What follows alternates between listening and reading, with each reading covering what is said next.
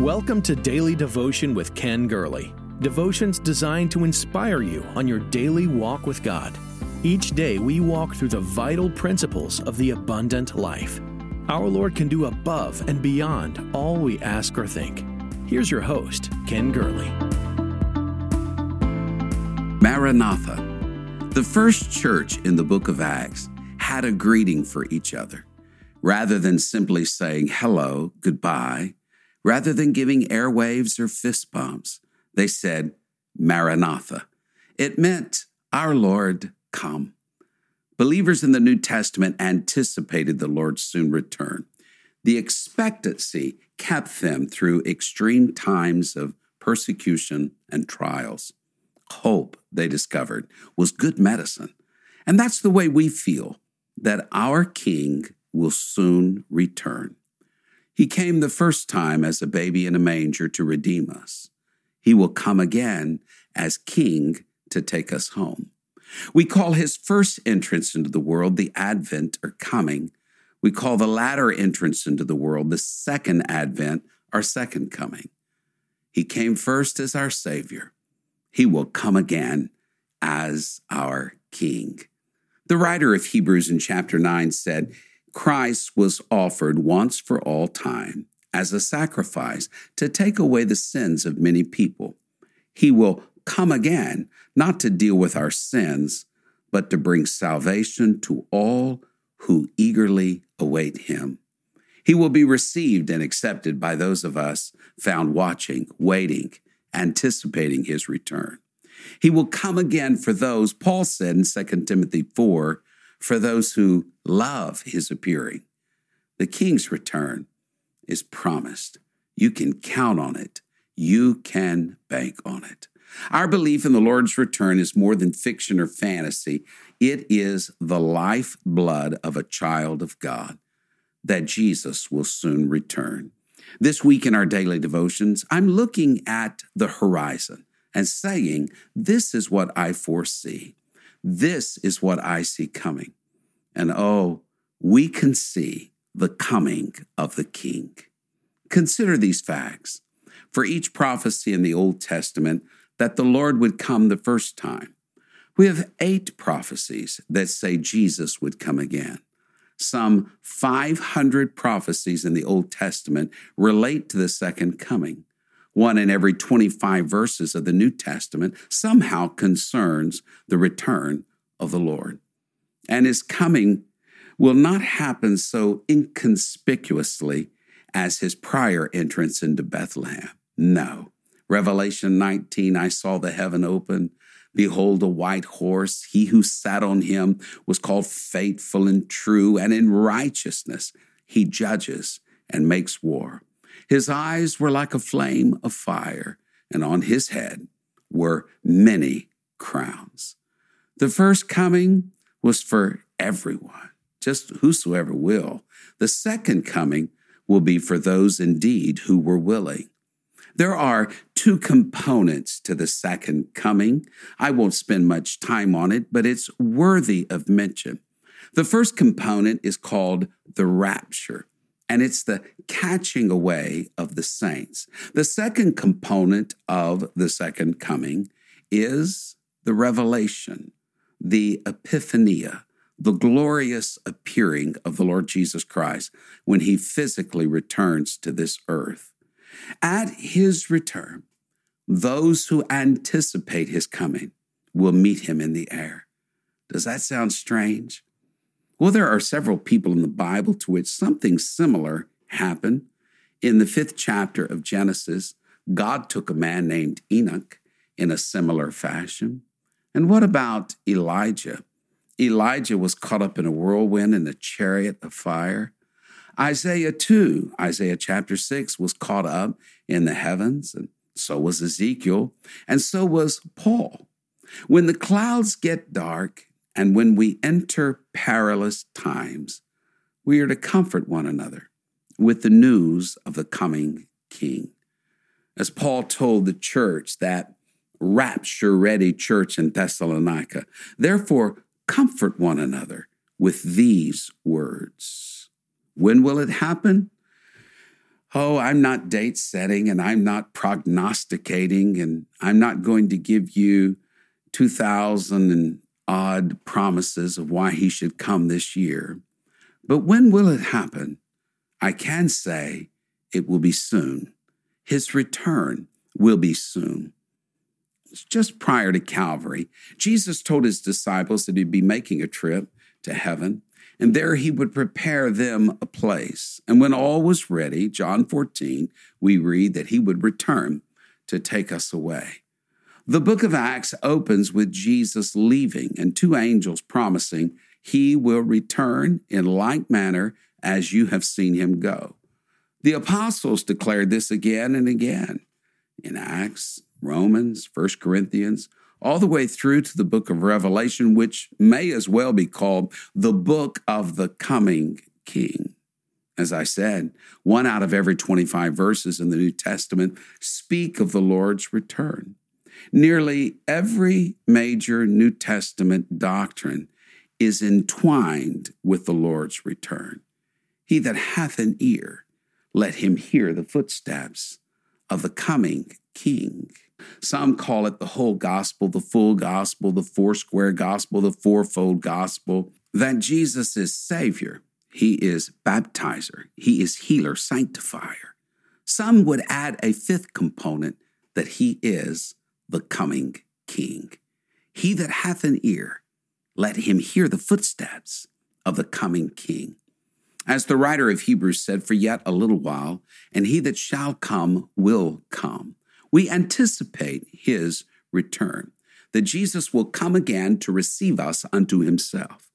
We are called the bride in the New Testament, and his second coming is compared to a wedding in the book of Revelation. And as a bride anticipates her wedding day, so the early church lived in a state of expectancy.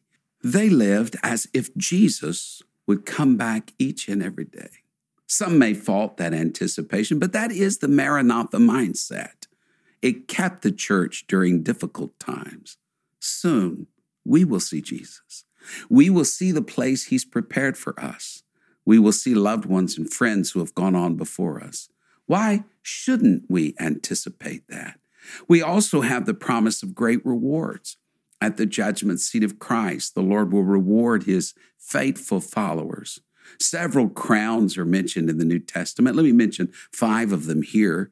The crown of discipline, 1 Corinthians 9, that the person who exercises godly discipline will receive that crown.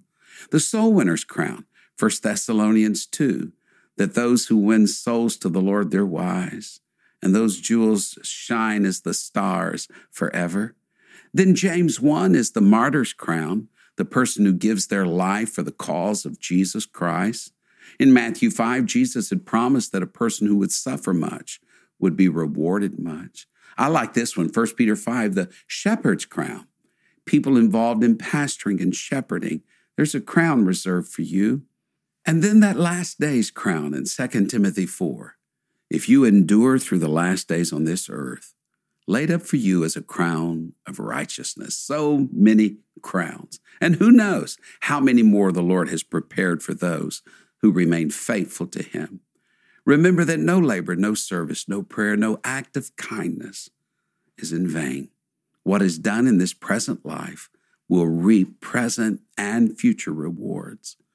In heaven, we see certain people worshiping the Lord and casting their crowns at his feet in Revelation 4. That will be part of the joy of receiving any crown, is to actually be able to give it back to the one who is the source of all strength. It was Thomas J. Watson, who was the founder of IBM. He once said the ability to ask the right question is more than half the battle of finding the answer. That if you ask yourself the right question, then the right answer to your life will come. The right question is not what career do I want? It's not what school should I go to? It's not when will my troubles pass? It's not even what should I do with my life? No, the right question is this: am I ready? For Scripture speaks of making your call and election sure. to make sure your garments are as white as snow, no wrinkle, no blemish. Revelation 19 simply says it like this: let us be glad and rejoice and give him glory, for the marriage of the Lamb has come, and his wife has made herself ready. Are you ready? That's the most important question in light of his soon return. We can't save ourselves, but we can focus on the one and cooperate with the one who is able to save and cleanse us. Noah's Ark, after all, was a century in the building. Countless people were warned of the coming judgment, but only 8 people, only 8 souls saved by water. Only 8 people were ready. The right question is, am I ready?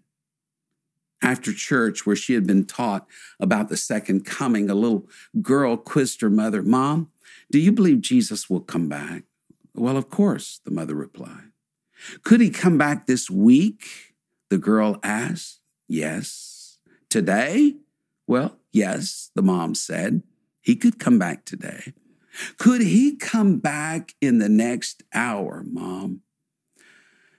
"Yes, I suppose he could," sighed the mom. A few moments passed, and the girl said, "Could he come in the next few minutes, Mom?"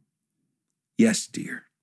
The little girl grew quieter still, and then finally she said, "Mom, would you comb my hair? Jesus is coming." The more we gain in God, the more awaits us over there. We lay up our treasures in another place. The Lord is at hand. The Lord is coming soon. Be ready. It was Bill and Gloria Gaither that penned a song early in their writing career, one that expresses this hope. I can hear the chariots rumble. I can see the marching throng. The flurry of God's trumpets spell the end of sin and wrong. Regal robes are now unfolding. Heaven's grandstands all in place. Heaven's choir is now assembled, starts to sing Amazing Grace. And then that beautiful chorus, that anthem, that majestic song, the King is coming. The King is coming.